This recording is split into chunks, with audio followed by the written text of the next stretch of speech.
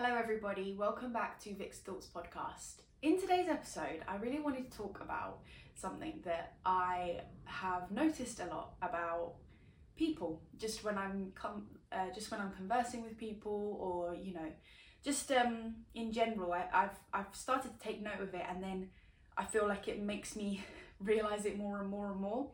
And it's the fact that we have a habit of making generalized statements about so many different things, and you kind of just believe them as you go along, because you'll kind of just say something and then like put a pin in it, and then throughout life you kind of just believe that that generalized statement that you made is true, and it's completely like factual, and there's no cracks in the armor.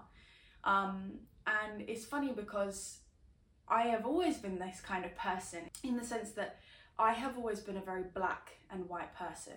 And with these generalized statements that I would always make, it's very much like it's either black or it's either white.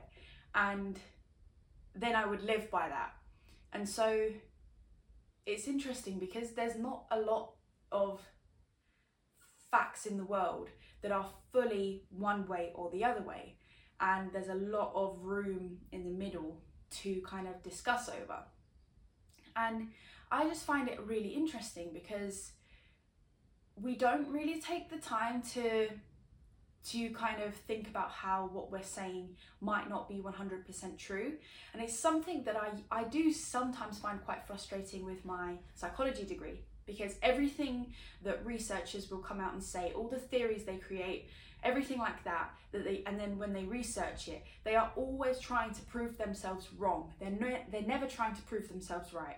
Of course, in practice it might not be as perfect as that, because we're all human, and of course you want to prove if you've created this absolutely mind-blowing discovery, you want to try and prove to people that what you've said is correct. But it's not always like it shouldn't really be that way, because there's so many layers to everything that we really say and do, and we don't acknowledge them. And of course, in a general conversation, you're not going to acknowledge them, because otherwise you could be discussing one topic for 5 hours, and that's not how you want to live life. I get that. But I just find that it's quite healthy to have an open mind when you are discussing topics that maybe do have a very black and white nature to them, and say, okay, but why is it that I think that way? And could it be a little bit different? And just broadening your mind out to the possibilities as to how you could be incorrect.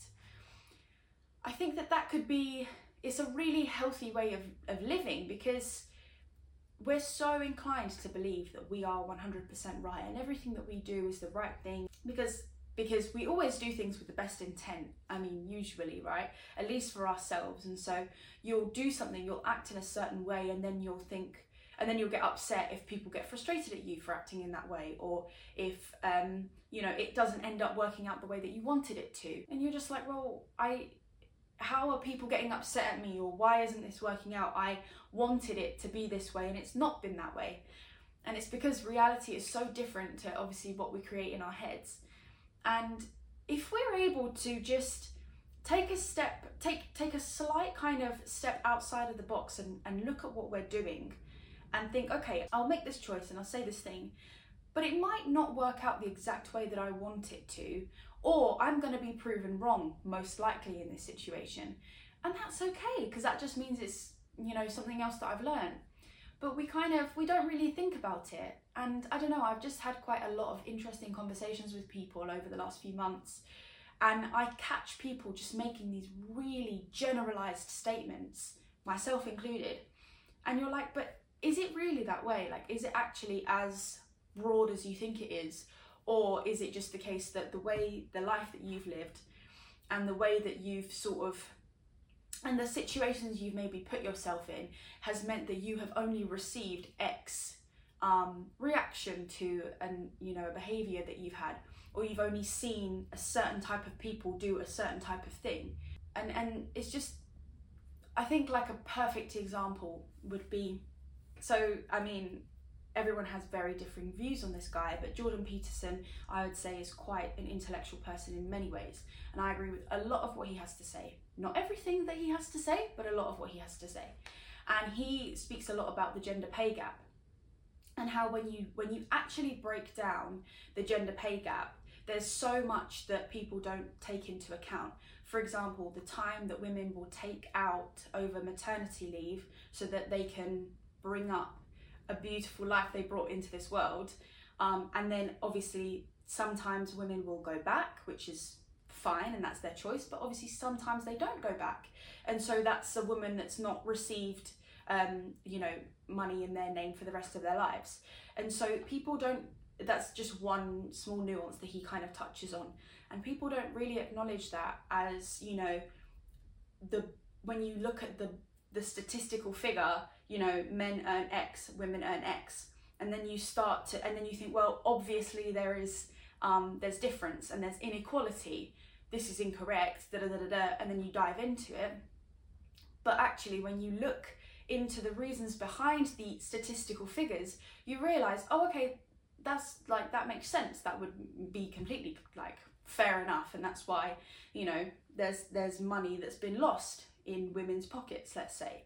And I like that way of thinking, and I enjoy being tested on my way of thinking, because it's so easy to live on this sort of avenue that has complete blinkers, and you're so brainwashed by yourself that you're correct, or by the beliefs that you've been brought up with, that you're not willing to look at it from a different perspective and appreciate the fact that there's other viewpoints and there's other ways it can be different, and I think there must be kind of biological reasons as to why we convince ourselves we're right all the time. And it's also the case that we only live in our own heads, and so we don't know what other people are thinking and believing, because they're just thinking and believing their own thing, and you're thinking and believing your own thing, and why would you kind of think any way differently? But it's an also very restrictive way of thinking, because then you're just not allowing yourself to even be open to the possibility that you aren't the bearer of all knowledge, and that there could be other realities that exist. And I think that I started kind of taking that avenue because of two things that kind of changed in my life. One was my psychology degree, and like I said, it kind of used to irk me that every single piece of research you have to kind of say as to why it might not be a good piece of research. And it's just like, why can't you just give this researcher all of the credit and say well done, you've done a great job, you found out something incredible? But no, you have to say, no, Mr. Smith wasn't good in this part because he missed out on that thing. And you're like, obviously he's going to miss out on things, it's not going to be perfect, but that's the whole point. Nothing's going to be perfect, so you have to take everything with a slight pinch of salt, because there's always room for mistake, there's always room for error. And so it's I used to find that frustrating, but I'm starting to appreciate it more, she says, in my degree.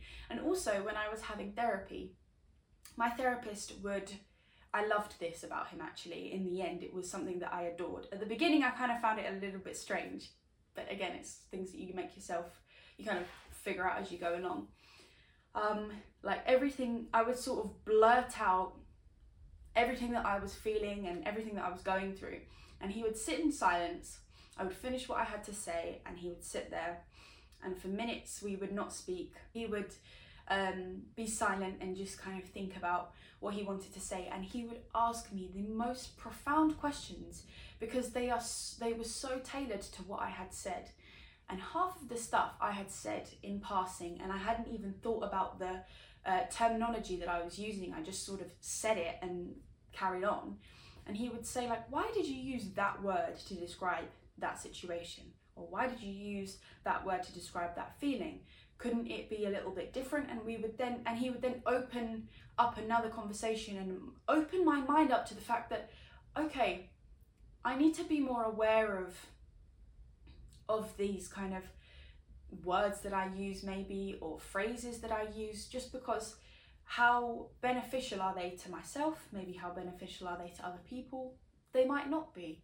And so just be aware that we are wrong. we will be wrong. We will be wrong time and time again. And the only way that we will genuinely learn is if we are able to,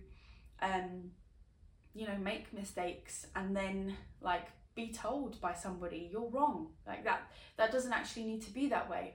Or could it not be a different way? And yeah, I just think that that's an interesting summary of how, again, we live in our own heads and in our own lives, and we really believe that the world revolves around us, and the world revolves around billions and billions and billions of lives. The universe has trillions of lives that it revolves around. It's certainly not just around you. So be open to the fact that you might not be right all the time, and that's cool. Like, that's fine. That you don't need to be. So I'm going to leave you there with that one today. I hope you enjoyed today's episode, and I look forward to getting back on track with my podcast. I love doing this. So take care, and I'll see you next week. Lots of love from Vic.